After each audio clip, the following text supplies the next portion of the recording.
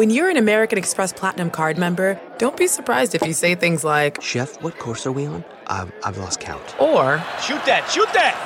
And even, Checkout's not until 4, so... Because the American Express Platinum Card offers access to exclusive reservations at renowned restaurants, elevated experiences at live events, and 4 p.m. late checkout at fine hotels and resorts booked through Amex Travel. That's the powerful backing of American Express. See how to elevate your experiences at americanexpress.com/withAmex. Terms apply. Angie's List is now Angie, and we've heard a lot of theories about why. I thought it was an eco move. Fewer words, less paper. No, it was so you could say it faster. No, it's to be more iconic. Must be a tech thing. But those aren't quite right. It's because now you can compare upfront prices, book a service instantly, and even get your project handled from start to finish. Sounds easy. It is, and it makes us so much more than just a list. Get started at Angie.com. That's ANGI, or download the app today. Welcome to the ID10T podcast number 1067. I hope you're doing well. I hope you're finding constructive ways to occupy your time. We have had a puppy for the past 2 months, and he's been an amazing distraction. And at already 4.5 months old, he's almost 60 pounds. He's going to be a beast. I think he might get as big as 130. He's an otter hound. So if you don't know what that is, look it up. They're really amazing looking dogs. They're sort of like they sort of look like a cross between an Irish wolfhound and a sheepdog. But his name is Zoltar, and he's been amazing. And Lydia and I are both posting pictures of him as pet owners do on our Instagrams. She's just Lydia Hurst, and I'm Hardwick at Hardwick. So I don't know if you want to see puppy stuff. We're posting a lot of puppy stuff. I think we're becoming those people who bore people with our, "Oh, hey, do you want to see pictures of our puppy?" So I don't know. If you don't want to see pictures of our puppy, then don't follow us. But if you do, we are posting stuff on there. So enjoy the puppy journey. All right. Events at ID10T.com is how we are putting out stuff that you, the ID10T community, are sending in.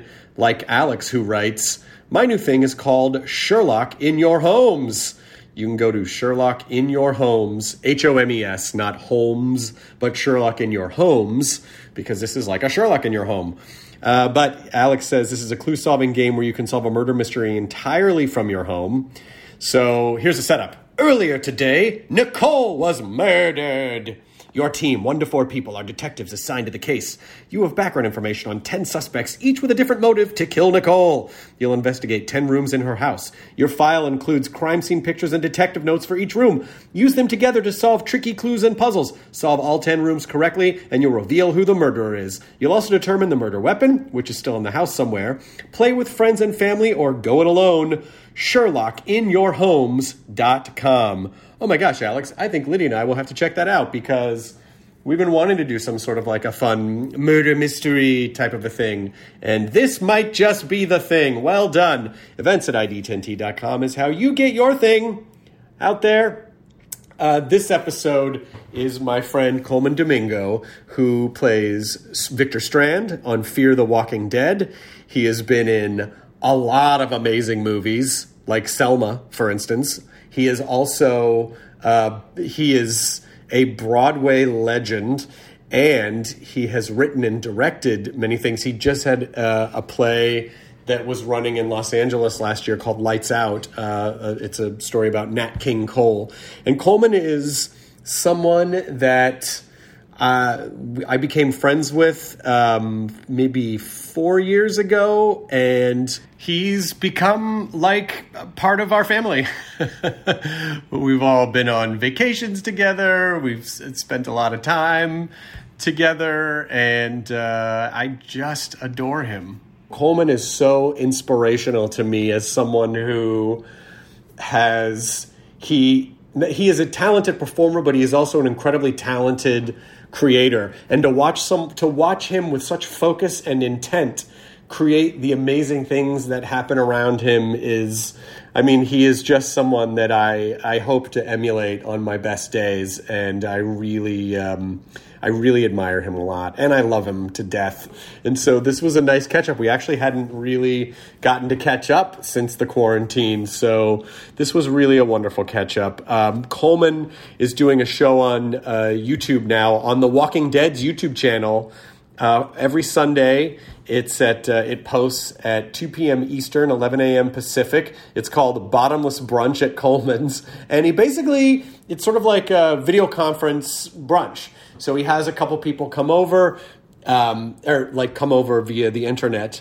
And then it's just like a, 15 to 20 minute chat, just a hangout. This episode that just went up is Mo Collins, who's on Fear the Walking Dead, and also Niecy Nash joined as well. And so check it out. It's great, and he is great. And I love all things Coleman Domingo. This is the ID10T podcast number 1067. Let's roll the thing. Initiating ID10T protocol.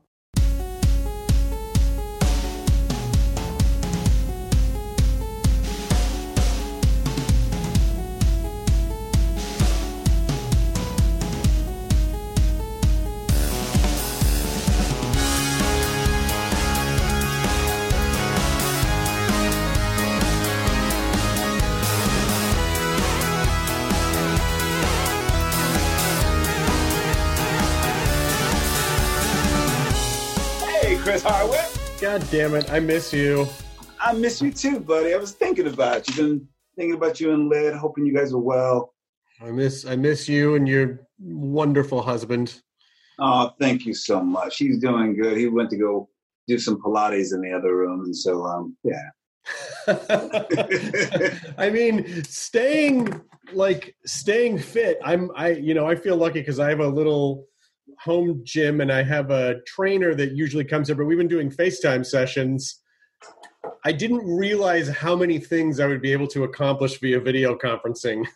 I had no fucking idea. I really thought that for the first month, I kind of did, I don't know about you, I did nothing. For a month, I really did nothing. People are like, yeah. No, Coleman, you must be writing something, whatever. No, actually, I've actually gone the opposite way. I totally went to just being in the moment and figuring out what it was. And I started cooking and gardening. And wait a minute, you see what you have there? That cute, look at this. Okay, wait. There with that crocodile. Wait, I got to show you this. Okay.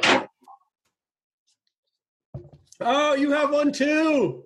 Look at that. I got one of these too. Yeah, I got this vintage alligator head back there, and you have a tiny little one there as well. I don't know. I'm starting to think now. I don't even know where it's from. I don't even know why I have this. I just know I do, but I don't know what the significance of it is or why it's here. When you start to, if you're lucky enough to start living a long time, what happens is you just accumulate things and things just appear. People give you things, people send you things, you grab something at a knick-knack shop, and then before you know it, you're like, I have all this stuff that I don't know where it came from. I'm starting to think that I got it from New Orleans. It seems like that would be a right place to get something like this from. Maybe it's enchanted. Maybe it is enchanted. It could be a little enchanted alligator head. Well, it's funny because I have it in the little storage area where the other nice knickknacks and memorabilia, and apparently it has some special meaning. I just don't know. Well, his mouth is open, so he's going, huh? Staying inside a lot, huh? Huh? You're eating. Your mouth is like this all the time. Stolen food at. Now I'm going to have it just stare at me and grimace at me while we do this podcast. I'm impressed that you were able to not do anything for a month, because you're one of those turbo creators that is simultaneously writing, directing, and acting and producing seemingly at all times simultaneously. Yes. Yeah, I actually, to be honest, Chris, I realized that I've been doing that for a long time, and I realized that it just needed to take a pause. I think that's what honestly, Chris, I think that's exactly what I think. I think you'll agree to this too. I feel like most people are starting to understand. I think honestly, and I'm just going to be very honest with myself, I think that level of the way I was moving and creating and all I don't think actually that was sustainable. I thought it was. I thought that was just what I did. That's what my whole adult life, that's what I did. But actually realizing, I'm like, I bought this house a year and a half ago. I was in it for maybe total of 30 days. It's like all the things that I think I'd like to get to. I have tons of books and art books that I'm never able to read. And I wasn't able to fill things up. I was just constantly producing and reading only things that had to do with things that I was doing. And now I just the other day, Raul caught me, I was on the floor of the hallway before you go outside. And I just decided I grabbed this Studio 54 art book that I've been wanting to really look at. I just grabbed it and I sat on the floor and I started reading it. And I just realized I was there for maybe like a half hour. And I was like, oh, I never had that time before. I always had I had this much amount of time and then I go do this. But I'm like, I have time to just drift by a book and read it. Well, yeah. And as a creative entity, you need to stoke the creative fires with something rather than just mining. Like sooner or later, you're right. It isn't sustainable. You need some sort of you do need balance. And I think, out of this horrible situation, I think a lot of us overworkers are going, maybe we don't need to, maybe that is not the healthiest way to stretch our soul and our mind and our creative being, 25 hours a day, 8 days a week. Right. I'm talking to another guy who's very much similar in that way. Am I right? So have you felt that you needed to take that pause as well? Like this pause has been really helpful? I've enjoyed that part of it and also not feeling any pressure to like, I do enjoy the space to breathe, where it's not like, oh my God, if I'm not, I don't exist if I'm not making and create. I mean, like I kind of try to make a little thing a day just for fun, but not for any reason. No, it's like you're creating like you're a kid again. You're like, I'm just creating this thing because I want to create it. I'll do it, exactly. I'll put it down, pick it up, but you don't feel like you have to do these things right now. It's funny because in week 2 of the pandemic, I got this email when I tell you I wanted to flip a table, and I know she didn't intend it that way, but she was someone who I had a deadline for. The deadline for this thing I was writing was in the middle of this time. And she led by saying, hope everything's well and you're healthy. Just wondering how are you doing with that deadline? I was like, deadline? It's a pandemic. There aren't deadlines anymore. I was like, there's no deadline. There's no deadline. What world are you living in? You don't know if I'm hooked up to an ICU or something. You have no idea. I'm like, no. But I think, honestly, I know that there have been some people who've been going as if like, oh no, I'm going to keep going because that's the way I stay sane. I'm going to keep on doing everything that I'm doing because everything is normal. You're like, no, if that's what people need to do to feel okay, then I'm all for it. I've been taking this time to the things that I've been doing just for enjoyment, which is, I take a piano lesson via FaceTime every week. I take a guitar lesson via FaceTime once every week or two. Lydia and I have been playing this video game called Animal Crossing together, and we've been playing with the dog, and I just haven't felt that foot that's stepping on my chest. Like, oh, I need to, I gotta make something. Oh, I gotta get this out. I gotta, and that's been really nice. I watched the Kenny Rogers biography last night, the A&E biography. Oh yeah. It's fucking great because Kenny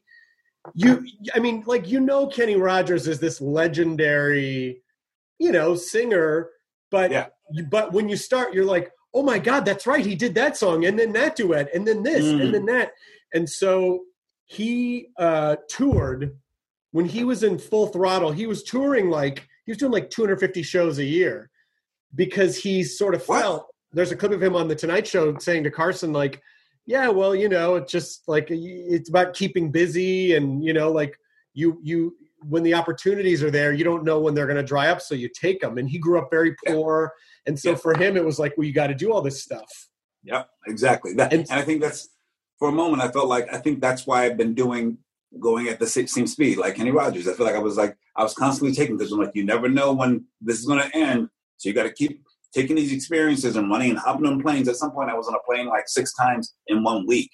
And I was like, all right, this has got to you got to chill. You know what I mean? I feel like I think but also I do think it is a thing of coming from like, you know, I come from a very humble background, very working class parents, and you know, everything that I had to do was because I know I did it. Like no one's giving me anything, you know. You know what I mean? So you do feel like, well, I'm generating because I have to generate because I'm the one responsible for all of this. Oh, so, wow. But now, oh yeah, of course, that pressure, of course.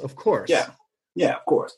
But then at some point you're like, I could chill. You know, I've been working hard enough. I could save a little bit. I can breathe. I can, you know. But to give yourself that permission. But now I feel like the universe has said to everyone, and I think that's actually, I've been thinking about it a lot, Chris, man. I've been thinking about like how we're going to be after this.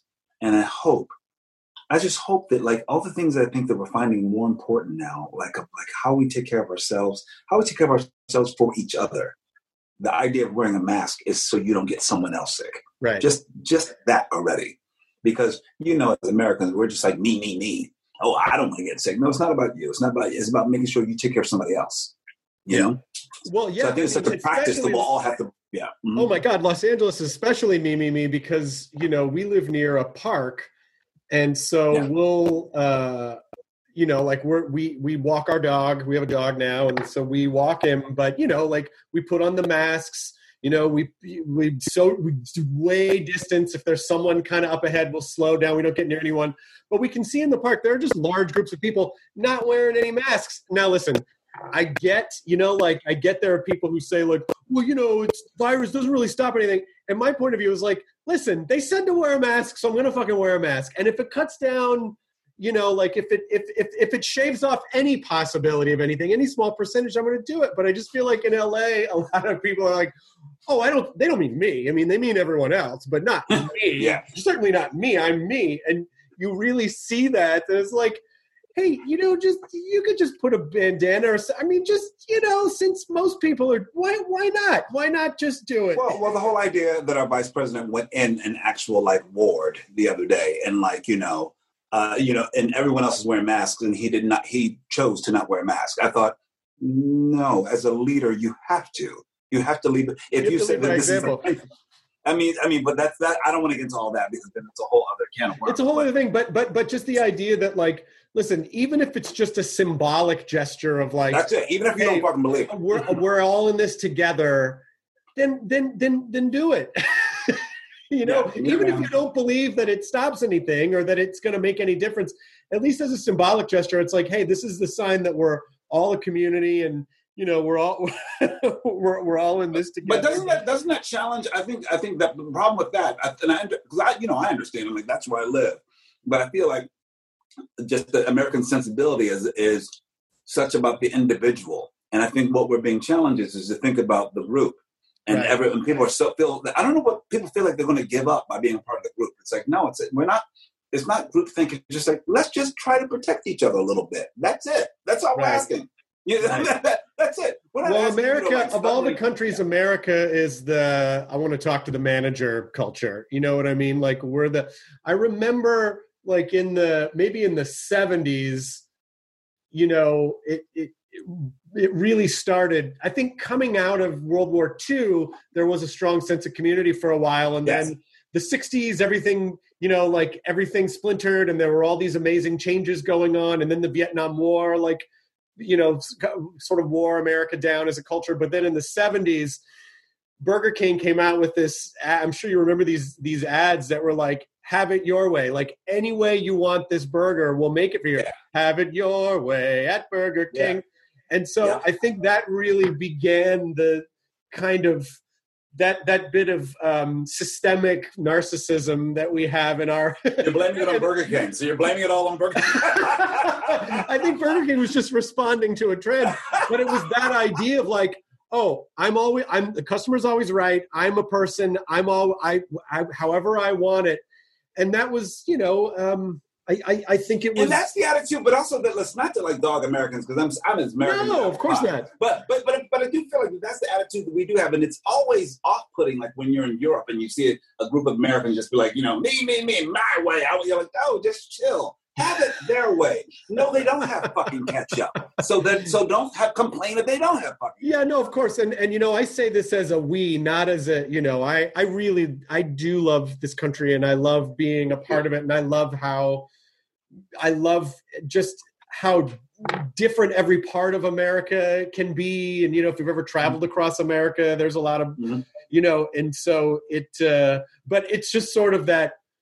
It's sort of that playful, like, we do tend to focus on ourselves a little bit here, and especially in this town and in this business, and kind of going back to before about the never stopping. Kenny Rogers' mom said something to him that was so impactful, which was she was a very hardworking woman, and she said to him something like, be happy with where you are, but don't be content to stay where you are. In other words, be happy where you are, but always see what's next. Always see what else you could be doing, or strive to be better, or strive. And, I think we do reward and sort of romanticize this idea of working yourself to death has some sort of a valor in it or something. And I think we don't focus enough on balance, and we don't focus enough on the life stuff, it's not that we don't focus on it. We just don't, it's not as, it's not as rewarded. It's not as rewarded. I think individually we can say to each other, oh man, it's really great that you took time to meditate, or that you took a couple of days off. But as a culture, I think we're why, you're only cool if you're working 7 days a week. Otherwise you don't have value. It's true. It's so true. Because I feel like it's funny. Because I remember when I was in London doing a show, and it was half American cast, half Brits.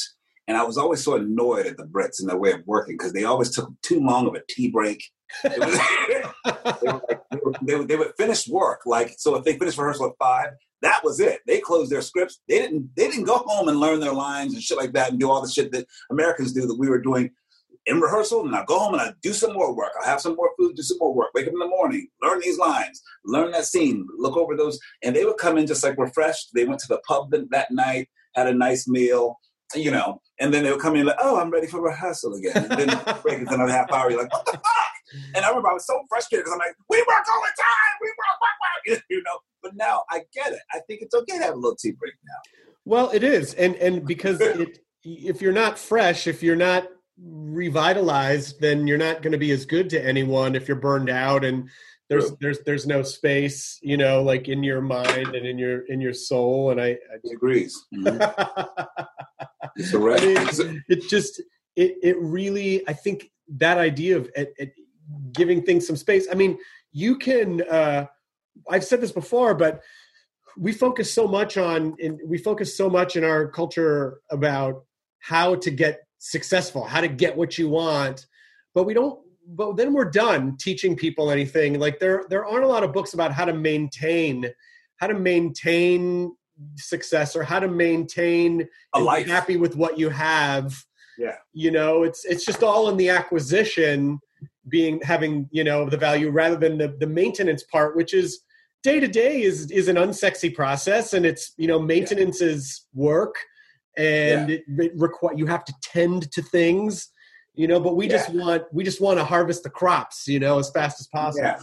Well, it's funny. I've been on the phone a lot with, I've been doing a lot of teaching, and I've been, but also almost I'm talking to a lot of universities, one in Mexico City. I had students at Juilliard. I'm actually getting my doctorate, which is wonderful. So I'm doing I'm getting about overachieving. By the way, I am getting a doctorate while I'm at home. I'm getting my honorary doctorate this year from Ursinus College in Pennsylvania. But I was talking to their students, and I delivered my baccalaureate speech actually yesterday morning via tape. And I sent it off. And I know that the one thing that I'm trying to talk about with students right now, because they feel so lost, these young kids. They're because it must be really scary. You're sitting there, you're the class of 2020, and you're where am I going? What's going to happen? I don't even know what this is. I've been given a huge pause when I'm supposed to go out and feel hopeful about the job market, about being an actor, about being in finance, whatever, and you feel like you don't understand what's happening. And you were taught for 4 years or 8 years, whatever, that this stuff is going to matter. And then suddenly you're like, I have to stop and take stock. And I've actually been trying to, invite them into just being in this moment and being in their frustration, being in their confusion, finding other things to nurture. Because I'm like, yeah, I know you're taught to do this and produce, but nobody told them how to live a life. Right. And so now they're like, that's it. So I'm like, now's the time. Now's the time to figure out all that other stuff and let your mind drift and read this article, or you know what I mean, or to go for a walk. I mean, you'll find things. I said you'll find some other things that are going to be useful, because you got to find things. Like I told you, I've never thought that I'd be a gardener. I've been in the garden every day, because suddenly I felt like I think psychologically I had something to do. I had something to do with my hands, and I needed to do something. So I'm always at the Home Depot, mask on, buying new things. I'm always stocking the car with new things. I'm like, no, I don't want the landscape, the gardener to come and do it. I'm like, I want to do this. So, and it's been feeling good to have some soil in my hands and be out there barefoot, and I'm a mess and I'm wet and things like that. But it feels so good to actually feel like I can do this, focus on this, and I can actually watch it grow. I can actually tend to something. I can actually love something. I can actually this, it does something. I realize it's filling up. As I'm speaking to you now, it's fueling my soul right now in a way that I feel like maybe it's because I know that so many things are out of our control. Like my whole schedule for the rest of the year, films, TV, all that stuff. I don't know. It's a whole I don't know. But this I know. This I can actually control. It's very linear too. There's a very predictable series of steps, and if you do them and you put in the work, then you will get the reward. Rather than in the creative arts, it's a very amorphous. Like we have to, and oftentimes we pick the wrong things to signify whether or not we're on the right track, and a lot of ego things. Oh, I got this trailer, but that person got that trailer. Like shit like that. Because it's just not linear, and we need, it's hard to understand. But what you're saying is very much like, I get this soil, I put this thing in here, these are the results, and I have a thing. And like our business is sort of like trying to hug a ghost, because you can't hold anything in your hands. It's not tactile, like there's nothing. It's just all emotion. I think that's why everybody is baking right now. Everyone's baking and cooking and slow cooking. And it's like all this stuff that they were doing in the 50s and 60s, and we all forgot about because everything's so quick and easy. But I feel like everyone's been like, you go, of course, there's now finally some flour at our neighborhood Ralph's. But like there was no yeast for the first month. Everyone's like baking their stuff and taking the time. And I know people gripe at first, like, oh my God, there's not going to be a lot of bread and stuff like that, whatever, or eggs. You always have to go in there after the elderly and get your eggs around 7:30, or they're not there. But I'm like, this is what they were doing, before the war, before World War II and stuff like that, like lining up to go get certain things and having that patience. I almost actually enjoy, strangely enough, I enjoy the idea of a line outside of Trader Joe's, a nice orderly line, and you go in, and then when you finally get in there, people aren't elbowing you and going on top of you to get their kale. You're like, everything, it has a bit more, grace to it. Well, everyone's forced to be mindful. That's exactly it. They're forced to be mindful and be in the moment, and the idea of mindfulness of being in the moment and sitting in, because we don't know what tomorrow is going to look like. So we are being forced to live in the present when we are very much conditioned to live in the past and the future, you know? Yeah. And even the idea that, we go. And if we're not stopping to check in with ourselves, we could be going in directions that we don't even want anymore, but we're not stopping to ask those questions, you may not, you grow. And then if you don't stop to go, wait, do I still value this thing the same that I've been pursuing? Or do I want to do something else? Or is this mean the same? It's like, and I think that's why people can get so unhappy, because somewhere along the way they lost, like something changed, they evolved, something changed, something fell out, but then they kept doing it, and they're like, why am I empty now? Well, you don't even care about that thing anymore. You got to check in with yourself every so often. Yeah, I feel like you're bringing up something that I feel like I've been on the phone a lot with friends on, like, I have a couple of friends in New York who they haven't been happy in New York for years. But suddenly with this pandemic, they realize it's just not the place for them, although they feel very happy that they're to be there in that moment and send love to, healthcare workers and things like that. But they're also realizing that it wasn't working for them before. And now it's an opportunity to shift, to make a shift in someone. That's why I think it's a grand opportunity for everyone. For all of us. There is an opportunity in the madness. There is an opportunity, if you want there to be, to find out what is interesting to you, really sit with yourself and search the farthest recesses of your emotional stomach to sort of see like where am I being drawn, what's interesting. If you of course we say this as people without kids who don't have to, like some people are stuck in chaotic situations. Like they left their work environment to come home to very chaotic environments and sort of trapped together. We have the luxury of sort of having a bit of space, but whenever it's possible, I do think they're good questions to sit with and ask. And then if we're going to, this is happening either way, whether or not we like it doesn't matter. It sucks, but what can we do with the time? What can we become on the other side of it? Can we take something and get better in some way so that at least, we feel like we're doing something with, like we're wrapping up the turd in a bow at least. Dude, I agree. It's funny because I've had a few moments during the sport team where I thought what would be cool is if we were with our friends somewhere, me and you, Chris, and we were somewhere, because I love when we have our getaways at times. Yeah. I'm like, because I've been desirous of having like a farm right now. Out of everything, I just thought farms are a great fucking idea. A little farm, sustainable, everyone works on it. We have meals together. You have your community. You're building things together. Something about that, and it feels so good. And I was like, so it made me think of the times when we go away, and just have some good time together. But I feel like you want community, because I realize all the things that I think that, like, I've always been a city boy. I've lived in major cities, but now I live in the suburbs, and I actually almost feel like, as I've taken this quiet time, I realize how much I really value. Is that your phone that's ringing? Is that your Skype? Mm-mm. It's not mine either. Say hello to a new era of mental health care. Cerebral is here to help you achieve your mental wellness goals with professional therapy and medication management support 100% online. You'll experience the all-new Cerebral Way, an innovative approach to mental wellness designed around you. You'll get a personalized treatment plan from a therapist, prescriber, or both in a safe and judgment-free space. Your Cerebral therapist or prescriber will outline a customized plan with clear milestones along the way, so you can get to feeling your best. With Cerebral, you're not alone in your mental health journey. We're here to empower you to live a fulfilling life. So take that first step towards a brighter future and sign up today at Cerebral.com/podcast and use code WONDERY to get 15% off your first month. Offer only valid on monthly plans. Other exclusions may apply. Offer ends July 31st, 2024. See site for details. Hey, I'm Ryan Reynolds. Recently, I asked Mint Mobile's legal team if big wireless companies are allowed to raise prices due to inflation. They said yes. And then when I asked if raising prices technically violates those onerous two-year contracts, they said, "What the f*** are you talking about, you insane Hollywood ass?" So to recap, we're cutting the price of Mint Unlimited from $30 a month to just $15 a month. Give it a try at mintmobile.com/switch. $45 up front for 3 months plus taxes and fees. Promo rate for new customers for limited time. Unlimited more than 40 gigabytes per month. Slows full terms at mintmobile.com.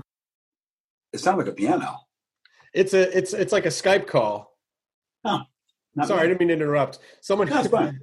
I think everything you were saying was so great. I don't want to cut any of it out. So people are just going to deal with the fact that someone was trying to call in somewhere via Skype. Totally fine.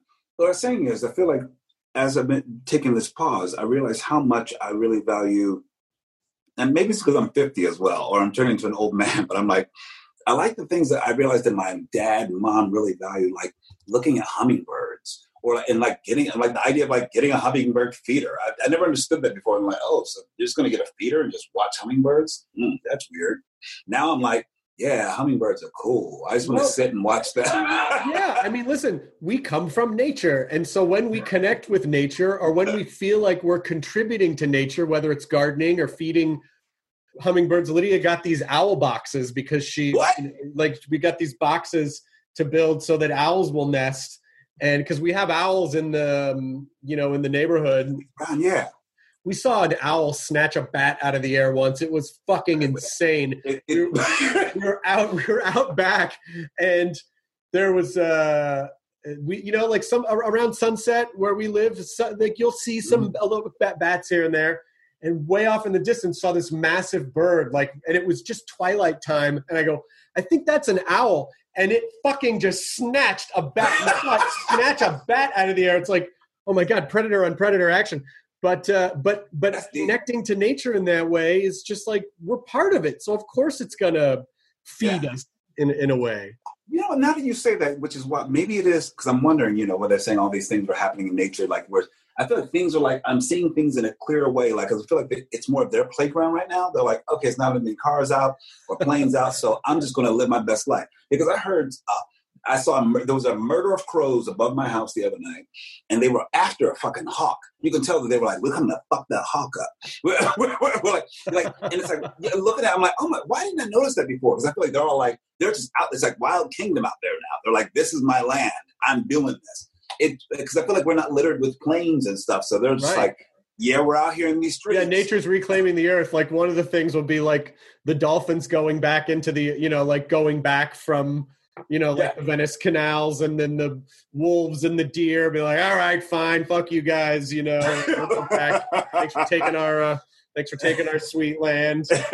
But I do, but that idea, like something you said earlier on, I think was a really great concept, was teaching people how to live a life. We don't teach people how to live a life. Some people will actively seek out how to do that. Some people just innately know how to do that. But in general, we don't, when you're in school, they're not necessarily teaching you how to live a life in a mentally healthy way. They're just. No, not at all. I think they're teaching people how to just produce a version of it in some way. It's funny because I think that I want to talk to you about this, because I'm very interested in this conversation of the way people have been like, let's say on Instagram or Facebook, and the way they're presenting their world, or, I feel like it has to change, because I feel like people are still trying to act like this, like everything that they were doing before is just so normal. The way people were like, showcasing their how they look and all the selfies and all that stuff. You're like, yo, nobody's got really time for that right now, because people are dying.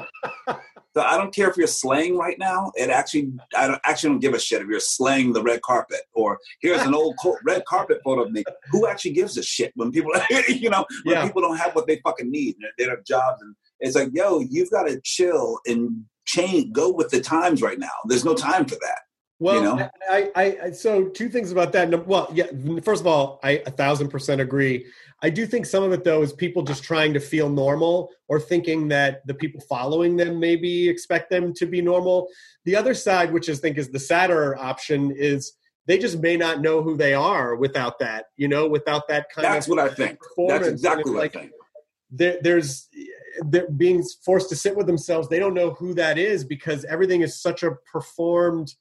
They're in that performance matrix, this idealized version, that they may not know who the real them is, or they're just not comfortable presenting it. But now more than ever, I think it's fine to be however you are, because everyone, we're kind of all in this thing together. So that's what I think is the most useful thing. It's like the idea of showing. I think it's a great opportunity to show people, what are you really about? What do you really believe? What are you thinking? What do you really look like? Now, I must admit, I did touch up this beard because I had to do something on camera, but I was gray as fuck just a few days ago.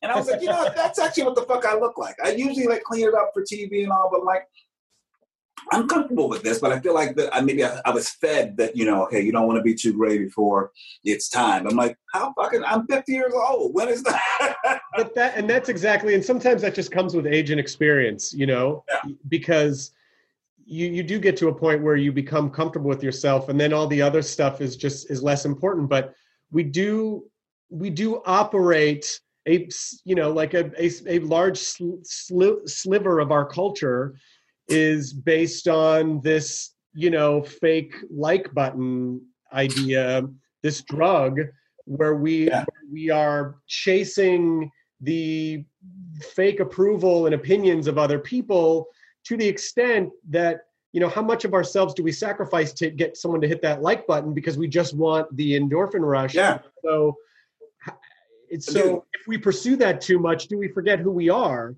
And because we're seeking everything externally and outward rather than trying to have, and it's one of the reasons why I feel so much empathy for kids growing up today about like how do we learn how to value ourselves internally rather than seeking all of the external validation. And like we are addicts, we're attention addicts. Culturally, we're attention addicts, and so maybe this is an opportunity to try to get better about some of that too. It is. I think it is. I've had a couple companies kept reaching out to me on Instagram saying, oh, you should have much more followers than that. We can help boost your followers and stuff like that. And I kept saying, like, I actually don't really care.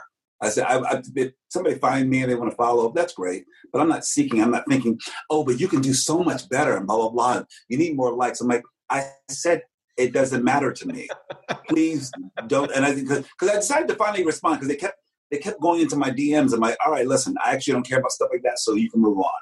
And they were like, Coleman, a month later, Coleman, we can really up your likes. I'm like, I don't care. I said, like it or not.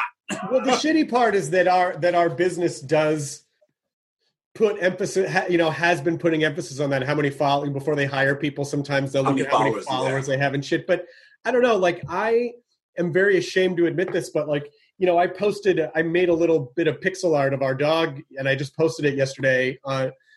And I feel like before I would have actually paused to say, when I post like art things, they don't get as much engagement. So maybe I'm not they don't with that. And I'm shocked and ashamed at myself for thinking that way because I posted it yesterday and I went, yeah, I'm not posting. I have to remember I'm not posting this for to be quantified. I'm posting this because I made a thing that was fun. And I want to share. Like, if other people like it, they like it. And if not, it doesn't change the fact that I made this thing for me because I was fucking around with pixel art. Yeah. See, that's the thing. It's like, I know already. I'm sure I can go to my Instagram and look at anything that I've just posted, like me with a plant or a garden or something I thought was sweet. Like, I'm exaggerating, but like 5 likes, and then like a picture of like just me with Oprah or something, 200,000 likes. You're like, but wait. Well, so that's a brilliant example of how do we value things, right? So the Oprah thing, by the way, that is fucking awesome. But the plant thing, from a different point of view, has just as much value because you're connecting. Dude, I feel like even more because I'm like, that's something I'm so proud of that. I'm like, oh, look at my poppies are opening up. Isn't that beautiful? I would love if somebody, it doesn't matter to me. I'm like, yeah, I just put it out there because I wanted to share with people what I'm thinking and what's going on. But I'm like, I wish that had more as much value as like the moment they see anything with just, if it's something with celebrity, is always like. Because also, maybe it's also their own validation. By liking that, they feel like they're close to it in some way. Or also they recognize Oprah. Oh, yeah, I recognize Oprah being, it's kind of like how sometimes people will vote for awards. Oh, I've heard of that movie. I'll vote for that. You know what I mean? Oh, yeah. And so there is a little bit of a popularity contest, but it's not so much that happens. It's the takeaway. It's, between the wrong person's ears, the takeaway or the unhealthy takeaway, I'll rephrase that. The unhealthy takeaway is, oh, the plant does not have as much value as Oprah. So in the future, because I'm addicted to this engagement, I am going to post more pictures with celebrities, even if they're things that I had really nothing to do with, because that will get me more attention. And you abandon the thing that might have actually been something that you made or something that was actually a piece of you, not just something you really care about, that you're like, oh, this is actually an expression of me. Yes, exactly. And then you might come away with that subconsciously thinking, I have less value because my plant is not Oprah and everything must be Oprah. And we have to remember, not everything has to be Oprah. Most things aren't Oprah, and most things don't need to be Oprah. Like that's what makes Oprah special. The idea that you have value and not, not finding your own value in the external world is a very difficult thing to really absorb on an emotional and molecular level. Yes. Important lesson. Wait, speaking of social media, because something else happened the other day, and I wonder how you feel about this. I had a friend who was just like, apparently, I went on Facebook and saw that, I guess she said I was in the bed for like 3 days. I'm just so depressed or whatever. So I finally called her. I'm like, hey, so how you doing? She said, I'm doing all right. I said, yeah, you all right? She said, well, no, I was in bed for like 3 days. I posted it on Facebook. I said, well, wait a minute. You should let people know about things like that. Like, I'm not going to you can't get mad at me for not knowing you were just fucking depressed and in bed because you put it on Facebook and I didn't see it. I said, right. That's we're grown-ups. Didn't you see the news flash?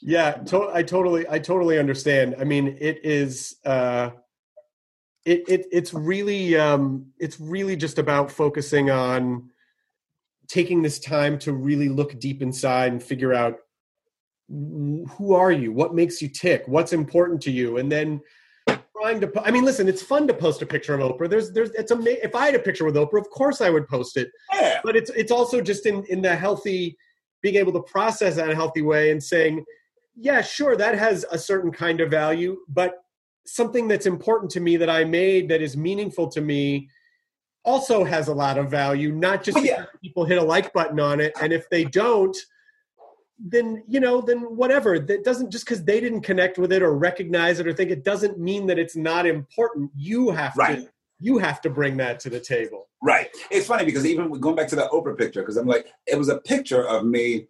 I was talking about, it was Martin Luther King's birthday. And I was like, oh yeah, we created this film together, this beautiful film, Selma.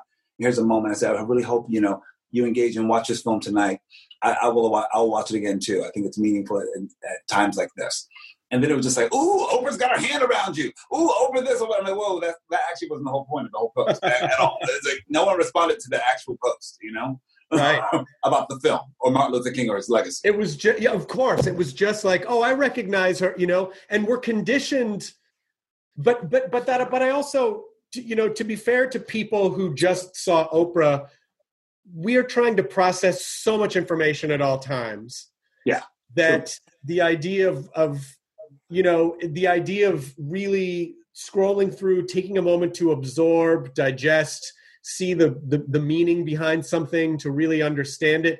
Most people are just cramming social media in between the 50 other things that they're chasing in the course of their day.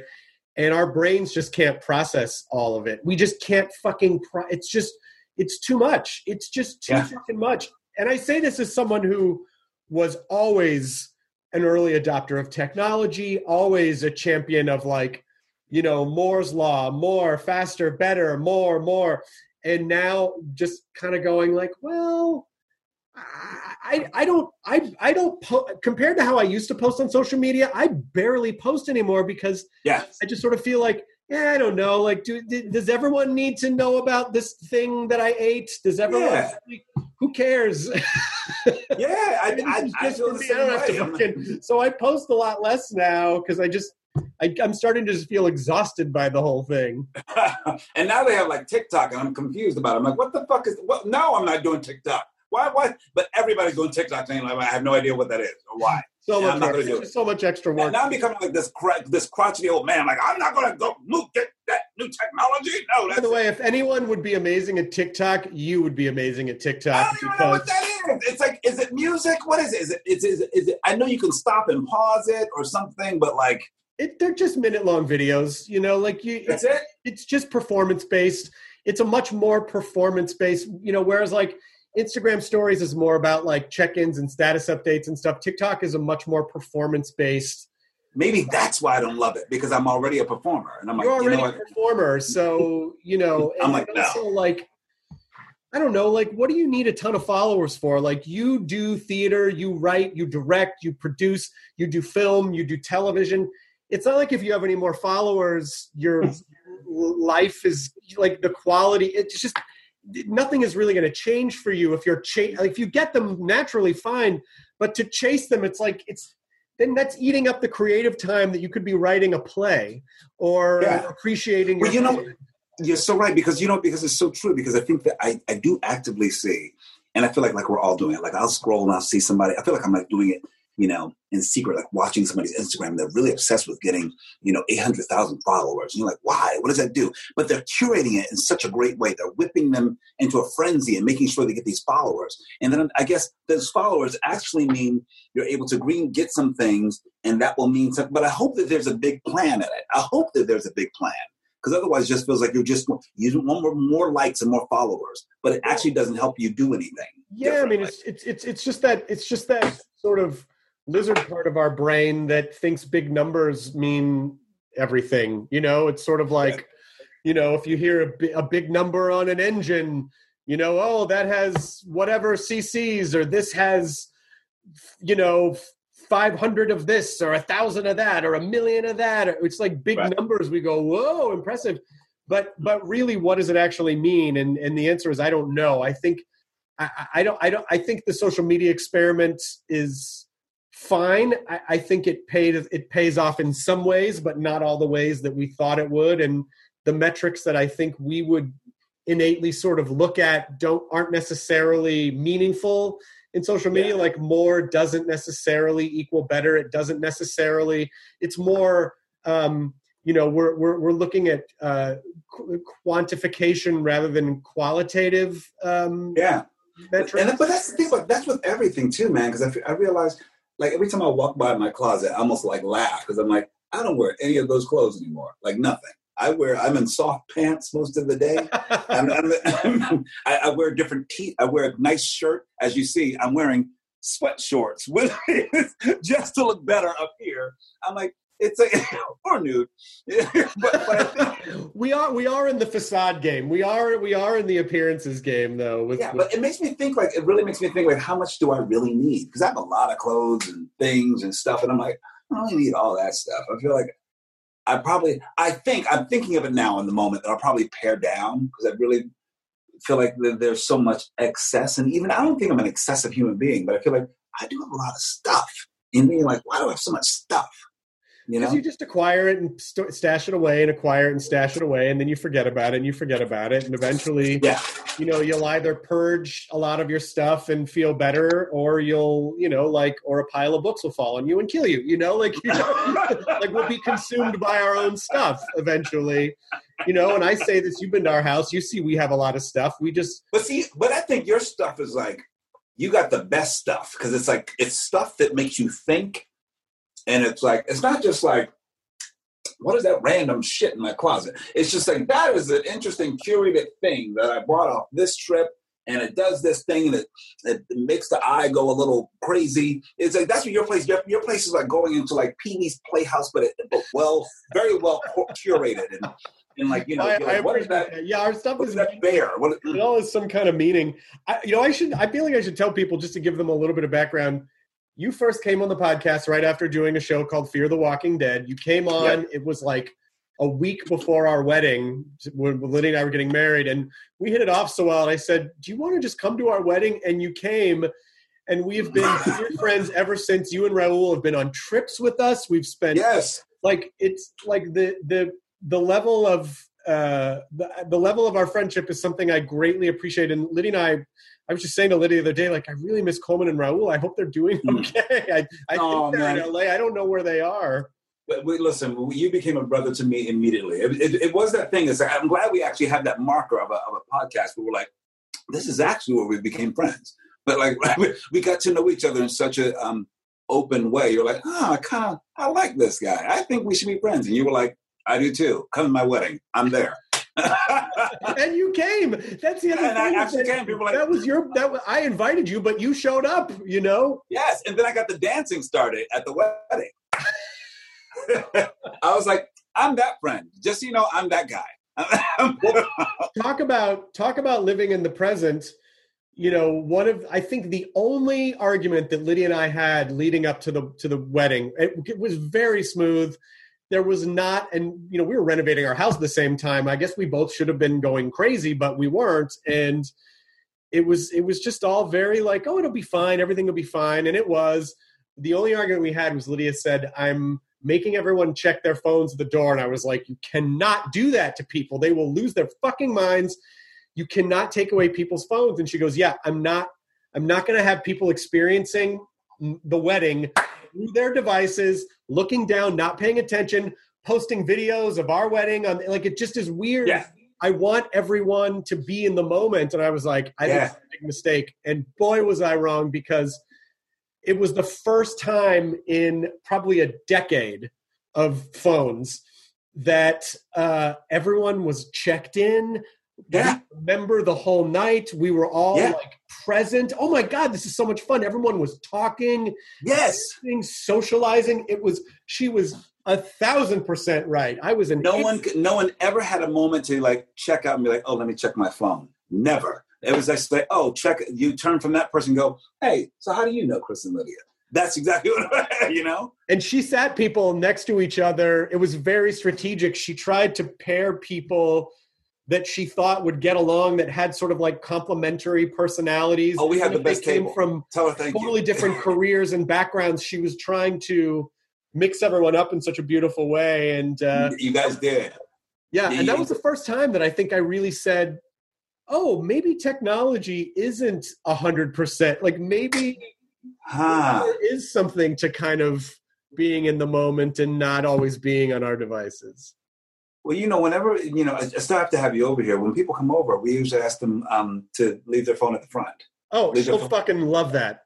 Yeah, well, just leave your phone right there. That's it. Just like you can only come back here in the front of the house to check messages or whatever, make a call. Otherwise, when you're in here, you're by the fireplace, you're out here hanging out in the backyard. We're just together. That's it. Oh my God! Picture, I tell her that she's going to implement that when we're allowed to have people over. I think it makes sense. Okay, let's go back into. Let's agree when we go back into outside of this this very complicated time, and we're able to come back together. We got to find, maybe you and I can help be proponents of making sure that technology we really figure out how we use this socially and how we really protect each other from themselves and their fucking phones. That's the thing about innovation, though, is because it's, you know, innovation is in part an ego pursuit, bigger, more, better, obviously to, you know, like there are altruistic reasons why it can be good too. I do think the smallest number of toxic people always ruin everything for everyone all the time. But we never really stopped to think, should we do this? How do we do this responsibly? And unfortunately, I think that's going to be up to Gen Z, who are growing up now, to look back and retrospectively say, oh, you know, I mean, I have this joke in my act about how, you know, I think we'll look at social media and technology someday the way that we look at asbestos in the 1930s. Like, Jesus Christ, they were around that all the time. Yeah, they didn't know. You know, they thought, you know, like we just didn't know. And I think that's what we're having to go through now, is the stumbles of how do we use this in a healthy way? Yeah, you're so right. Let's do it. We'll help lead some of the charge, but the other generation, I think, will. Maybe we should try to implement a thing where everyone has in their homes, like there's a place next to their door of just like a phone basket, or like a place where. Dude, that's fantastic. Where people deposit. Yeah. You can charge it up right there. It's a charging station, everything, but it's an absolute thing where you must leave your phone there. I feel like that'll be a real thing. You know, and it's funny because I'll say this, and I'll leave with this too. The thing about technology, I think, that has brought me closer to some people during this time has been markers like this. Like I make like an apple pie. We made it the other day with a friend in London. Every Monday we get together now. It's sort of for our sanity. We're baking together. Me and my friend Titus, we bake every Monday. So we bake and we're like, oh, what are you going to bake? I'm going to do a shepherd's pie. Great. Okay, we'll get recipes for that and we'll bake it together while catching up, you know? And then I have another friend on Sundays. Sundays at 1 o'clock my time, 8 p.m. their time. They have a cocktail. We're having brunch. You know, we're having some food. So we check in, hang out as friends, whatever, and give each other that hour. I never used to structure things like that. Now it's like, oh, I have, as well as a Zoom call, a business call, I actually have a play date. I'm scheduling play dates to actually have time with a friend in London.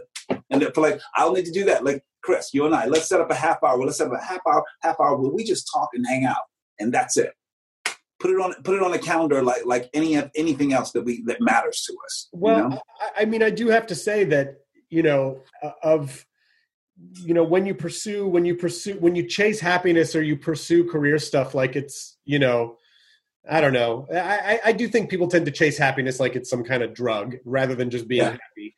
But and I'm not saying I don't do that too. I'm totally guilty of it too. But, you know, when you think about all your career achievements, like you in particular have done some amazing, amazing things. I mean, you've, you know, besides being an accomplished actor, but a writer and a director, and, you know, you've done so many amazing things. You've worked with so many amazing people, and the career accomplishments are edifying for a moment, in the moment that you acquire them, but they do pass through very quickly. And then it's like, well, what's next? What's next?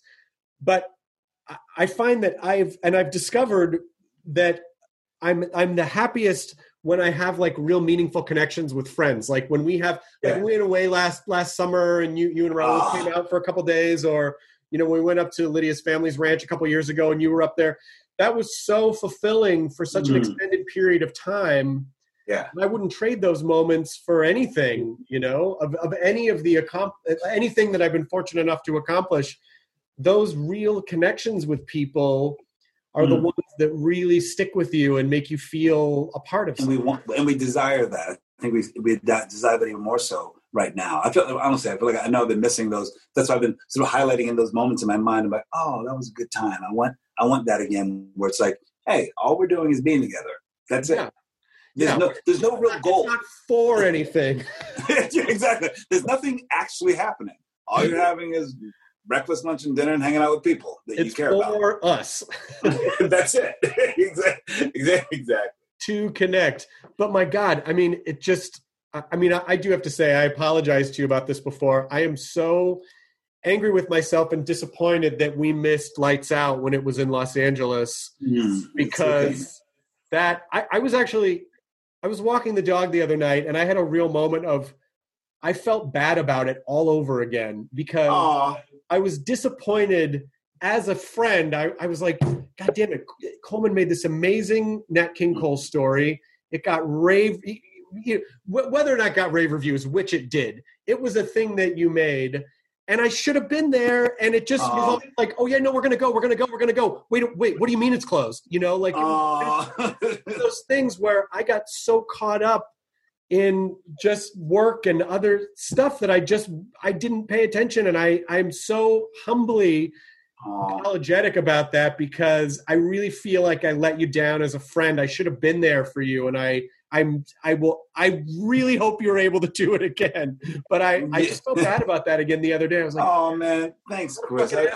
First of all, I appreciate that so much. Thank you. I mean, it's funny because I always, even when I invite friends to, it's funny. It is a thing where it's like, I invite people because I'm making friends and all. I'm like, yeah, come see this thing. But I understand how people's lives are and they're busy and whatever, and they can figure it out. But also just know that your heart and your intention, you want to be there. So that means the world to me. And I do think that like, it is something, it will come back. I will tell you, it will come back. We are trying to set it up for Broadway.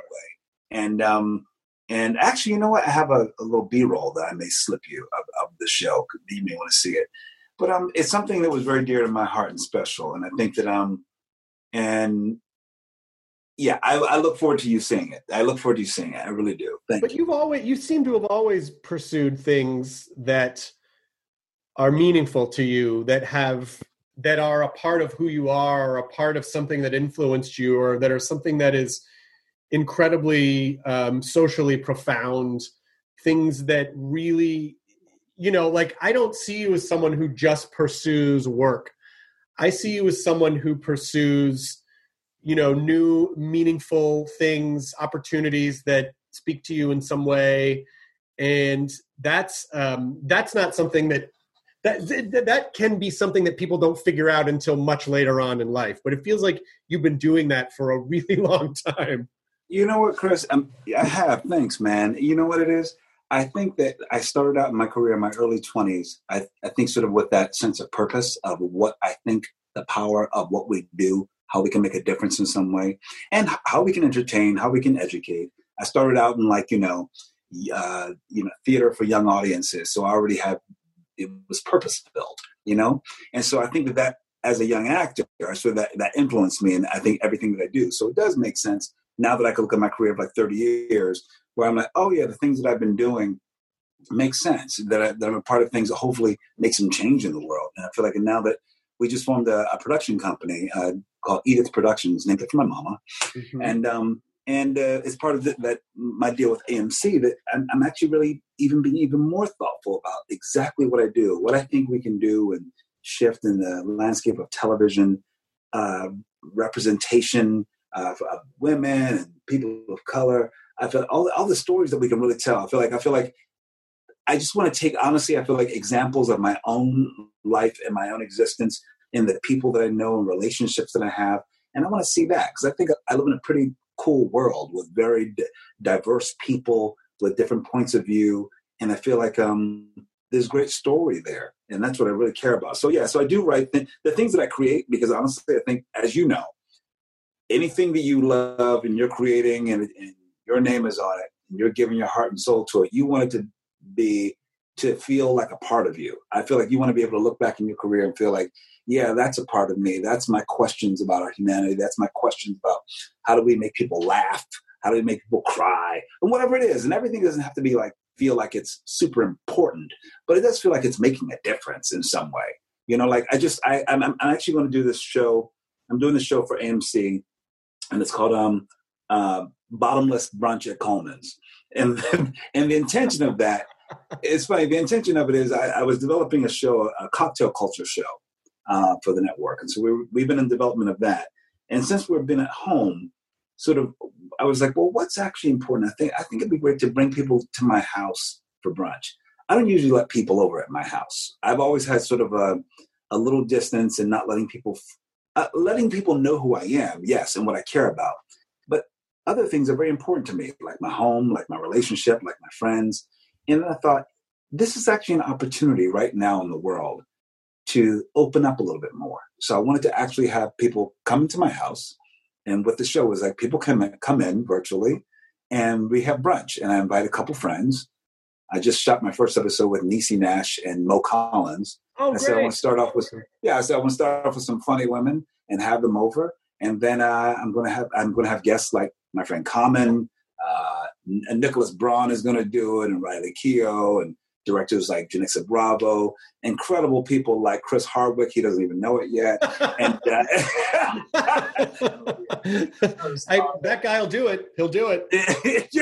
Yeah, you know. But I think right now, here's an opportunity. I'm like, okay, now that I have a platform of like creating content for my own company, what do I want to do? Again, I have to examine that again. What do I think matters? Like what I do in the theater, and I think like things that bring us closer together, and we can have a laugh. We can make a cocktail. And then we just it's actually just fun. I'm playing like show and tell games, shit like that. It's just really silly. It's like letting you come over, like giving you an idea of what will happen when you come to my house, which is usually I've got good music going, great cocktails, and it's silly and fun. And I want people to get to know each other. So my pairings are people that think, oh, they should know each other. And then like I get out of the way. So I'm like, Niecy and Mo, I want you to know each other. Yeah, being a connector in that way is really great. And this idea of as you were explaining, you know, the work that you've done and the things that you pursue, I just sort of had this vision, this idea of like, oh, well, so, you know, in our lives, and like you said, not everything has to be of the utmost importance. Some things can be fun and frivolous and don't have to mean everything, but there is a balance. But ultimately, at the end of the day, when you look back, you know, have you left a breadcrumb trail of who you are along the way? Everything has that little, you know, and some things are going to have more weight to them, and some things are going to be just sillier and more fun. But that's because that's how people are, you know, like that's who we are. And so rather than just working to work, it's all of these things, you know, when you look back, or do all these things say anything about who I am? Could you, if you put them all together at the end of my life, would you go, I got a sense of who this person was and what they cared about because I put all of their stuff on a cork board and I was able to see it and it all makes sense and this is who they were. Right. Yeah. Yeah, man. I think that. Most weight loss plans are one size fits all, not taking into account each person's individual needs. Noom takes into account dietary restrictions, medical issues, and other personal needs to build a plan that works for you. Everyone's journey is different, so your daily lessons are personalized to you and your goals. Stay focused on what's important to you with Noom's psychology and biology-based approach. Sign up for your free trial today at Noom.com. That's Noom.com. And check out Noom's first ever cookbook, The Noom Kitchen, for 100 healthy and delicious recipes to promote better living. Available to buy now wherever books are sold. Whether you're shipping 100 packages a month or thousands, ShipStation lets you automate routine shipping tasks and easily handle returns. Manage orders, print labels, compare rates, optimize every shipment, and automate delivery notifications with ShipStation's easy-to-use dashboard. Plus, you can access industry-leading discounted rates from USPS, UPS, DHL, and Global Post, with discounts up to 89% off USPS and UPS rates. Over 130,000 companies have grown their e-commerce businesses with ShipStation, and 98% of companies that stick with ShipStation for a year become customers for life. Optimize and keep up your momentum for growth with ShipStation. Use promo code WONDERY today at ShipStation.com to sign up for your free 60-day trial. That's ShipStation.com, promo code WONDERY. I think ultimately that's what we all want, I think. Well, and when we really stop and really think about it, you're like, oh, I would love people to leave. If I can leave, hopefully, I want to live for a very long time, but I want to leave a very indelible imprint on who we are, whether it's archiving the way we laughed, the way we danced, the way we told jokes and stuff like that. I feel like I'm very conscious of that I would like to leave some remnants of that for future generations. Because I'm also a history buff. I love learning about what they did in Pompeii and how they ate and left and danced and played the lute. Yeah. Yeah. Well, it all, again, with the Kenny Rogers thing, what blew me away about it is that, because he passed away about a month ago. Mm-hmm. And he was 81, and very few people are ever going to accomplish more than that guy accomplished. I mean, it's crazy. Not to turn this into the Kenny Rogers podcast, but I was 25 number one hits. And the stuff that, he wrote a song with Lionel Richie that was number one on the country chart, the pop chart, and the R&B chart all together simultaneously. Right. And at the end of the day, it's still, it all ends up the same. You know what I mean? Yeah. We all end up the same. So whether or not you accomplish that, or whether or not are you being fed? Are you being happy? Do you feel like you're contributing in a way? Because no matter how many big things you chase just for big things' sake, it's not going to have the value that you think it might have. Yeah. So I do think it's important to stop and ask yourself, is it meaningful to you? Do you care about this thing? How, do you feel like you're contributing or whatever? I don't know. It just, I really do hope that all of this nets out that way, that we're able to stay reflective, for a little longer than we normally are after, something tragic happens. Yeah. Yeah, man. I'm hopeful. I feel like the time that it's been taking now for us to because I feel like I'm over the hump right now. I think the first month I was kind of a little quiet. Then I started to come out of it, started getting more organized. And now I feel and then I had 1 week where I was just fuck everything. I'm tired. I want to scream. And now I feel there's some odd normalcy to all of this. And I will just have to be in this for however long it's going to be, and trust that, on the other side, this will be a part of it, So just as someone who for so long has been able to know who you are, have a strong sense of who you are, and be able to express that in your art and your work, do you have advice for people who are fuck, I sit with myself, I don't know who I am, I don't know what questions to ask, I don't know what I want. How do I connect with that? I always tell people, honestly, I realized one thing. Raul, my husband, he has said to me, actually, he said, because he knows that I have hours now in my office where I'm not only talking to people and doing business work, but I'm also in a strange way, not strange way, I don't want to say that. People call me a lot because they have questions. They want to know how they move forward. They're wrestling with things. And he's like, Coleman, and I said, sometimes a little exhausted. He said, but Coleman, that's what people depend on you for. You help people see themselves in a different way. And I was like, do I? He said, it's a gift that you have. That's why people call you. They call you when they're searching for answers. I got a friend the other day who's so frustrated in New York. This will help answer the question. He said just yesterday, he's so tired. He works for Homeland Security and he's questioning everything. He lives in Harlem and he's just like, you could just tell he was exhausted. But I know that he hadn't been happy for a long time. And I'm an observer. I watch everything. I may not give advice until you ask for it.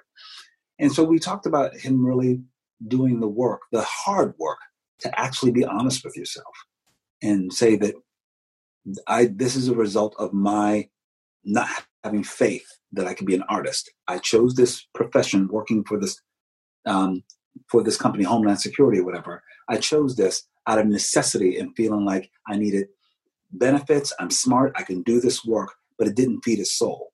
But then also had to help shed a light. I'm like, well, what he's doing is so helpful to so many, but for him to see it as a success, I'm like, I feel like success, if you're looking outside of yourself, you'll never find out who you are.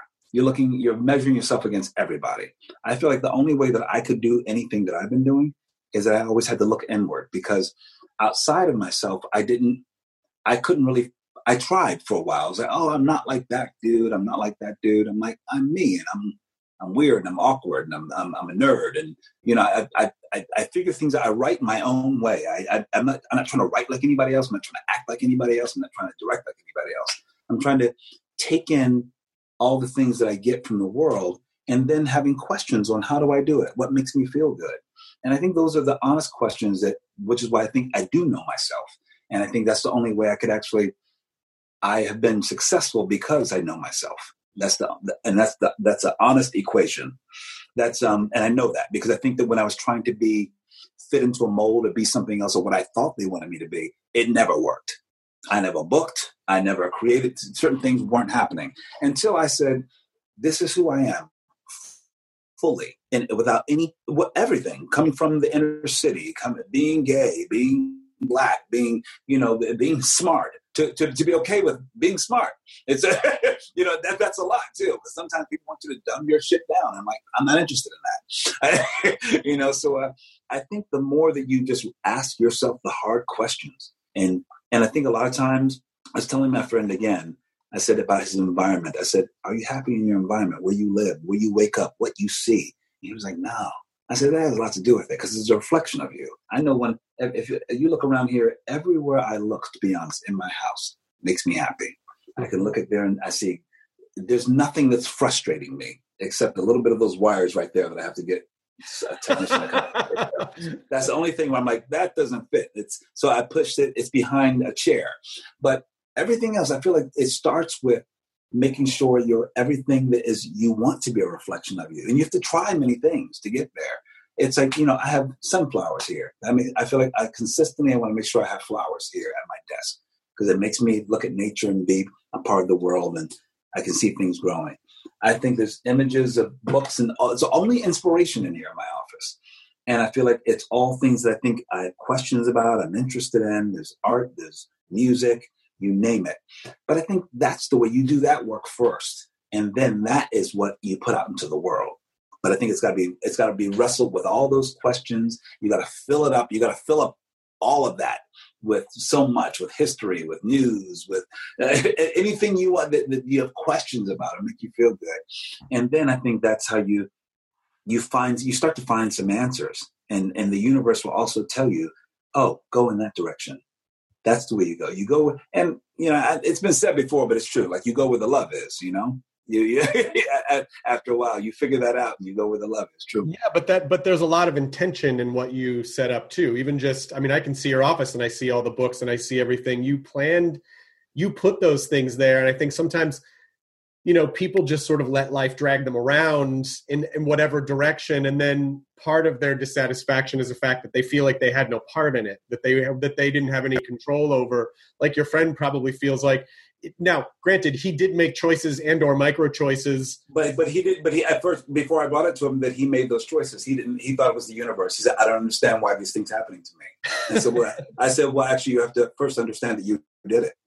It's like one of the first steps, right? Like with 12 steps and things that you have to first admit that actually you are responsible for it. And also looking on the other side of the fence, to see that the grass is greener is dangerous because, so if he's looking at the other side of the fence, I don't know what it is that he wanted to do. Do you want to be an actor or do you want to be a performer? Yes, an actor. Okay. An actor. Let's say, so he's looking at the other side of the fence and he sees the acting side of the fence is a lot greener. He's romanticizing that because he's not happy where he is.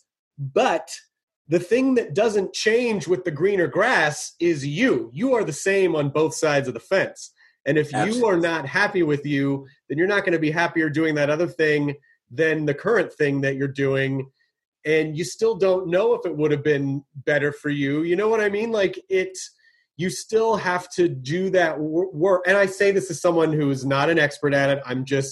It's easy to talk about it in broad terms than to actually apply it. But I just mean you are you no matter how green the grass is. And if you're not happy now, that means that external circumstance, you might have found something to not be happy about that with. Then you'd really be fucked because you'd be like, am I broken? This was supposed to make me happy and it didn't. So you gotta be okay with you. Absolutely. And ask those hard questions and do that hard work that is a lot. And then on top of it, I'm going to add this little thing. I think that there's something very similar with you and I, Chris. We both have hearts of a clown. Because maybe we almost have the same birthday. I know, right? November 23rd to November 28th. Exactly. Maybe that's it.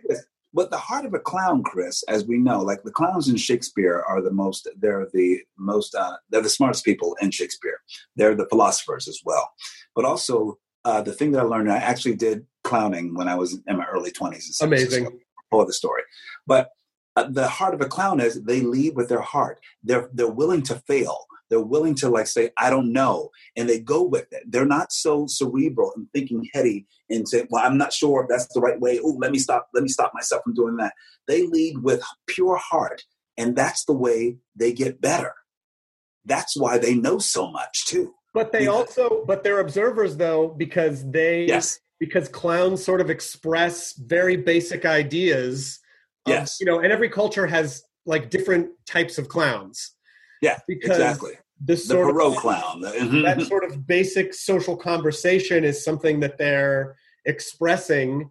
And so they, to a degree, they have to have an awareness about what's going on and an awareness of themselves to figure out how to express that. So, yeah, I totally hear what you're saying. I suppose I suppose we do have some fucking clown hearts over here. We do. I think we do. I think that's why we do what we do. We lead with that curiosity that's constantly having us go left and right and just say, I'll try that thing. I think your pursuit might have been more noble than mine. I think mine really was initially, and I'm really coming to terms with this as I'm getting older. Like, I think for me, it really was the pursuit of attention. I grew up on stand-up comedy albums. My parents would let me perform like Steve Martin routines for their friends. And I learned that, and as a very nerdy kid, I could be funny and get attention in school when I would have, in times when I was socially ostracized. But it was a way to sort of cut through all the other regular kid shit because I didn't relate to them. But for me, a lot of it was about attention. And I feel like a lot of my early comedy and a lot of early stuff was kind of earlier on was a little more inauthentic because I was chasing, much like social media, what I thought people wanted to see.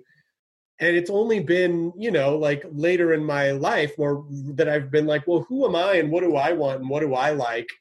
And so, but you just figured that out at a much younger age. I feel like, I don't know, in a weird way, I feel like, well, all of us, I think they all say that every performer, you're needing some attention in some way.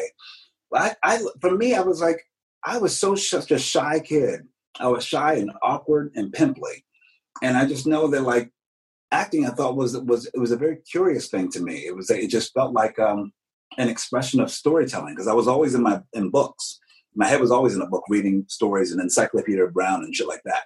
And then I was like, oh, you can actually be in a story and do the story? That's cool too. Yeah. You know? Yeah. Mm-hmm. But it also kind of goes to the core idea of what I think makes someone charismatic or magnetic, even if they're faking it. But I think like truly charismatic people, you can't fake this sort of thing. When someone is very comfortable with who they are and they are happy to have you there but don't need you. Yeah. I think when you look at sweaty performances and or whatever, or people that just sort of rub you in a weird way, it's like, oh, because there's a desperation underneath. Like they need to be liked because there's something inside that isn't whole. And so they're trying to take that from me, and that feels off-putting. You know what I mean? Yeah. Like, yeah. So it's the people who are able to just feel okay with who they are, and it's like they don't need you to like. It's not that they're telling you to fuck off. They just don't. They're good. They're like, I'm good. Rely on you liking them, and that's very attractive because that's something that we all, I think, are so fascinated by. Like, how is that person whole? How have they figured it out? Oh my God. You know, like we're just fucking honey, you know. It's just like emotional honey. But it is a tough thing to figure out. But maybe during this reflective time, people can have some space to ask those questions and at least see if they can come out of this better than when they went into it. I hope so. I really hope so. You know, what's amazing is we did not talk about Fear the Walking Dead one time, and that I don't know what AMC's schedule is now. Fear was shot by the... We were shooting... We finished shooting episode 8 out of 16. And so we actually don't know... Like, when I tell you I don't know anything, we don't know anything. Like, that's right, because you go like November... You start in the fall... You start around Thanksgiving. Yeah, we start around right after Thanksgiving. And then... so we just had our 8th episode shot. And then we got shut down. And so we're just kind of like... We just don't know. I think that we're just trying to assess the way, production's going to go. And I don't know. We don't know what any of it means. I wish I had any answer. When I tell you, somebody asked me the other day, I said, I actually have 0 answers. Like, all I know is that we're all trying to stay safe, stay home, and figure it out. And I feel like the entire industry is just like, we'll figure it out. And hopefully we'll go back to work at some point. But we know that so much will change. And because it has to. And that's all we know. And I also, I think one of the reasons that you breathe such great life into Strand is because he is a character that is not, he's not confined by anything else other than just who he is. Mm-hmm. And that's what he wrestles with the most. But you can't put that guy in a box. Like everything about him, there are all these disparate things about him that could have been written in such, like tired, lazy, or stereotypical ways, and they weren't. Dude, okay, thank you. But because also, man, Chris, I have also continued to make sure, because once you are with a character for 6 seasons, you sort of own that character and it's with you. And so you're always you're always a nice checkpoint for a writer who may not be as savvy. And may just go for sort of the outline of the character, or what they know. And you always have to check that and make sure we check in on that. Because I think that, like, now that I understand Strand, and Strand is a lot like me, I start to realize. And where it's like, yeah, you can't put me in a box. I've always refused that. And so just when you think I'm one thing, I'm another. And I'm also a complicated version of that thing. And that's what I think Strand is. I think a lazier writer, there was one season where they were trying to give Strand a new love interest. And I thought, well, if you're going to give him a love interest, you got to make sure that this person is really built up for someone like Strand. It can't just be a puppy love. Oh, this thing. And Strand is complicated. 1 minute he's with Abigail, his husband. Next minute he can be with a woman. I said, you got to keep him. I said, what I love about him is that he's always redefining himself based on the situation. And that's what's so strong. And I think that there's a lot of that with me as well. Like I can be the fool 1 minute and I'm the philosopher the next. And I know that that's just a part of my nature. You never know what you're going to get sometimes, and I think that I think that's really, I like the idea he's mercurial with the way his personality is. It's like, you never know what you're going to get with Strand. And I think that's, people know what you're going to get with me. I feel like I know I'm the same person in every room. It doesn't matter. I'm like, whether I'm with Oprah or I'm with, my cousins, it's like, I'm the same person. And I know that, and I think that that's actually, like you said, because I'm comfortable in my own skin and I know the thing that I do know, I know who I am and to be okay with all that you are. And I think that's actually a very healthy thing. And that's the way you can operate and find happiness in the world. When you know these people are a lot of things. People aren't all just one thing. People are a lot of things. And, please forgive me if I ask this in a clumsy way. I mean this in the most respectful way possible. But go for it. It's been 24 or 23 years since, it was such a news-making thing that Ellen came out on her show. Right. Such a big... And now, one of the things that I've been impressed by with Strand is that it feels just how normal it is, how normalized it is, that he's not a gay character. He is a character who happens to be gay. Things, and he just happens to be gay. But it's not like it's not his defining quality, which I think the media did for so long, was like, this is a gay character, and so right, and they have to do gay things, and it's always a gay narrative and everything. Right, you're so right. You're so right. Am I right? And so is that a fair question to ask? Yes, that's a fair. Does that signify that there is progress? Yeah, I think there's progress with a show like Fear the Walking Dead, and when Dave Erickson wrote that for that character, because in season 1, the first season. He said, when I said Abigail, he said they didn't know who Abigail was. Could have been my daughter or ex-wife. That's what they're saying. Then I went to a showrunner meeting between seasons 1 and 2, and they said, we've been thinking, and this is before Dave even knew that I was gay. He was just like, would you be okay if Abigail, we're thinking to complicate Victor even more, if Abigail was a man? I said, I think it's awesome. I think it's wonderfully complicated. Because what I thought was, you got to understand this con man and this person who operates in the world. And then you get to know a little bit more. He's not operating from, quote unquote, from being a gay con man. He's doing these things. And now you just get to know another level of him. But that other level of him, he's never leading with it. And I think maybe it's very similar to me in my own life. It's like, I think I'm leading just with the fullness of who I am, but I'm never leading with an agenda. You know what I mean? And I feel like, and I think that's the same with Strand. So anytime I am also the gatekeeper of Strand's, his whole MO, I think. So anytime it was skewering, trying to lead, well, it's funny. Someone tried to write some text for me. He was writing some text for me for something and puts a word in there. I'll just say, put a word like sass. Now, I think he just didn't know me super well. I'm like, why would you put sass in there? I never say sass. Right. I'm like, is that something that you think because you know about me that you think that I would say? I'm like, no. So I had to re-educate him in that way because I'm like, he just needs some help, because it wasn't an intentional thing or anything like that. I just knew that it was like, I think he's trying to get a cadence of the way I joke or something like that. But also I do think that sometimes it is what whether they know it or not, they're putting on something on you.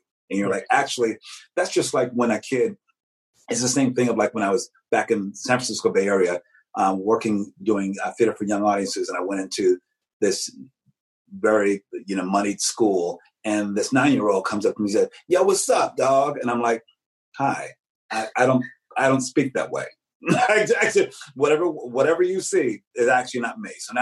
So that's why I think, because I've had situations like this in my life, being a gay Black man in the world, I have to actually make sure I own the definition of who I am. And I have to put that narrative out. And I think that's something like with Strand as well, that he leads with what he does, not all this other stuff that people think he is. You know what I mean? Oh my God, that's such a brilliant way to put it, because even just hearing you say that and me saying like, well, does that signify that there's progress? And I feel like the yes, but is like, yes, there is progress. We're not there yet. But you also take the initiative to make sure that it is always being steered in the right direction. Absolutely. And that is so important, which you couldn't do if you didn't know who you were and you weren't comfortable enough knowing. There we go. It all comes back around. That's it, Chris. That's exactly it. Because I mean, you have no idea how many times like I've had to. My publicist knows, but like to make sure that like I was doing doing a press tour. I think for whatever it was, but it could have been like Selma or something. Mm-hmm. Now I'm playing Ralph Abernathy in that.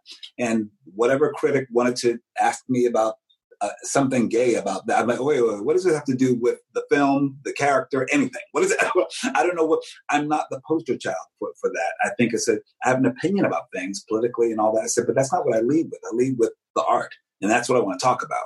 Right. And I think, which is, I know it's unique for me in this industry that an out gay black man in this industry that I think a student told me recently, it was like, do you know that you're doing something that hasn't been done before? I have wives in movies like Regina King and Gabrielle Union, you name it. I'm never pigeonholed into playing a gay character. In the character that I am playing, who is, I like to say that he's fluid, Victor Strand. I think you can't just define him in any single way. The moment you do that, he puts himself in a whole other box. He's going to drive the narrative of who he is. He will never let you allow that. And I think it's a very similar thing with me. I will always be in control of my own narrative. Oh, that's so fantastic. That's such a great, if I was going to tattoo something on my forearm, it would be always be in control of your own narrative, because it doesn't mean that you can control the world. No. But it means that you can control how you present and and the types of choices that you make and what and if someone comes to you and says, hey, we want you to do this, and it's not part of your narrative, then you have the confidence and strength of conviction to go, I'm not going to do that. And I don't care how much money it is or how much this or how much that. Yeah. That is not part of my narrative, which I know because I know who I am. And I'm not going to do it. And those are the choices that you make. So that at the end of your life, if someone goes, wow, he was, he got some lucky breaks. It's like, but he engineered. Yes, you can get. He engineered those. But he engineered that luck because he made those choices and he was in those places and looking for that type of thing that formed this whole, body of work that had all these different layers to it. I agree. So I do. So it is yes, but. Yeah, that is, and that's also why I was interested to ask, because I like hearing about it, and I like trying to understand and seeing like, oh yeah, it isn't just handed to you. You have to make it happen in the way that is important to you, and in a way that's important to you, that's comfortable for you, and for you to really be fully whole. Because I think that's the beauty of it. To be honest. I love the fact that I've never had to have a coming out moment. And I feel like, and I'm glad that Strand never had a coming out moment either. Because I think that the reality is these, like myself or Strand, they just are, but it's like, there's so much more than that. So they lead with all that other stuff. And then when the other personal stuff, that's one other thing, but it doesn't overtake the whole of the person. I like the idea that it doesn't overtake the whole of my ideas or, what I'm interested in or the work that I like to do. You know what I mean? But it's absolutely a part of it. And I also just want to say that the group of people that you're working with, they are all such lovely people. Garrett Dillahunt and Hoffman and Alicia and Ruben. Like everyone's just such a sweet soul, like just such a nice person. They're good. I've lucked out. I have really good people I work with. They're like good human beings, people who I really care about. It's like, and you've been in this industry for a long time. Yeah, a lot of times it doesn't work out that way. So I'm around people who are like family, and we check in and we love each other, and I'm blessed, man. Because theater is not my background. Yeah, I knew you had done a lot of theatrical stuff. And I know you've done very big theatrical things, but when we were at Sundance a couple years ago and we went out with Denai and she was kind of nerding out about you and the album that she listened to that you were on, and I was like, oh my God, like Coleman is really, just to hear her talk about the influence that you had on her as a performer. I don't know. It was just such a wonderful, I don't know. It was so like, holy shit, that's fucking awesome. Oh man. I'm like, it's what, I think, you know what it is, Chris? I think because I've been doing what I've been doing, like, and now it's for about 30 years, and now I have students who are like, oh my God, we watch the Spike Lee version of your musical passing strange, and that's influenced us as artists and all. I feel a little like, I'm like Angela Lansbury now. I'm like, when did I get this old? No, I do realize that I've done some significant things in my career, and it's now influencing generations, and that feels really fucking cool. That feels cooler than anything. Yeah, because if people are genuinely influenced by you, they are probably struck with that kind of authentic you, which then inspires them to be authentically them. I mean, yes, that's exactly. There are people who will look and they'll go, "Oh, I'll look at all the exterior stuff, and that's what I should copy." And it's like, no. Copy the part about figuring out who you are, and then be the best version of that. That's the thing that if I get anything that gives me pause when anyone says, "Oh my God, I want your career," I'm like, "No, you don't want my career. You want your career." Right. I'm like, "No, you don't want Oprah's money. You want your money." Oprah's money, it's just a lot of responsibility. Nobody wants that. That's annoying. Nobody wants that. What are you going to do? Come on. Well, I really hope that we get to see each other in person soon. Man, me too. I imagine just like everyone else, you're just like day to day going, well, I guess we're still here. I don't know. I guess we're not going anywhere. I mean, that's just kind of how it is. That's exactly it. Like, even when they relax restrictions, I realize, like, oh, if we're not going anywhere, like, maybe I'll get to go have a breakfast somewhere, but we're not going anywhere. yeah. When they relax restrictions, we'll social distance and have we'll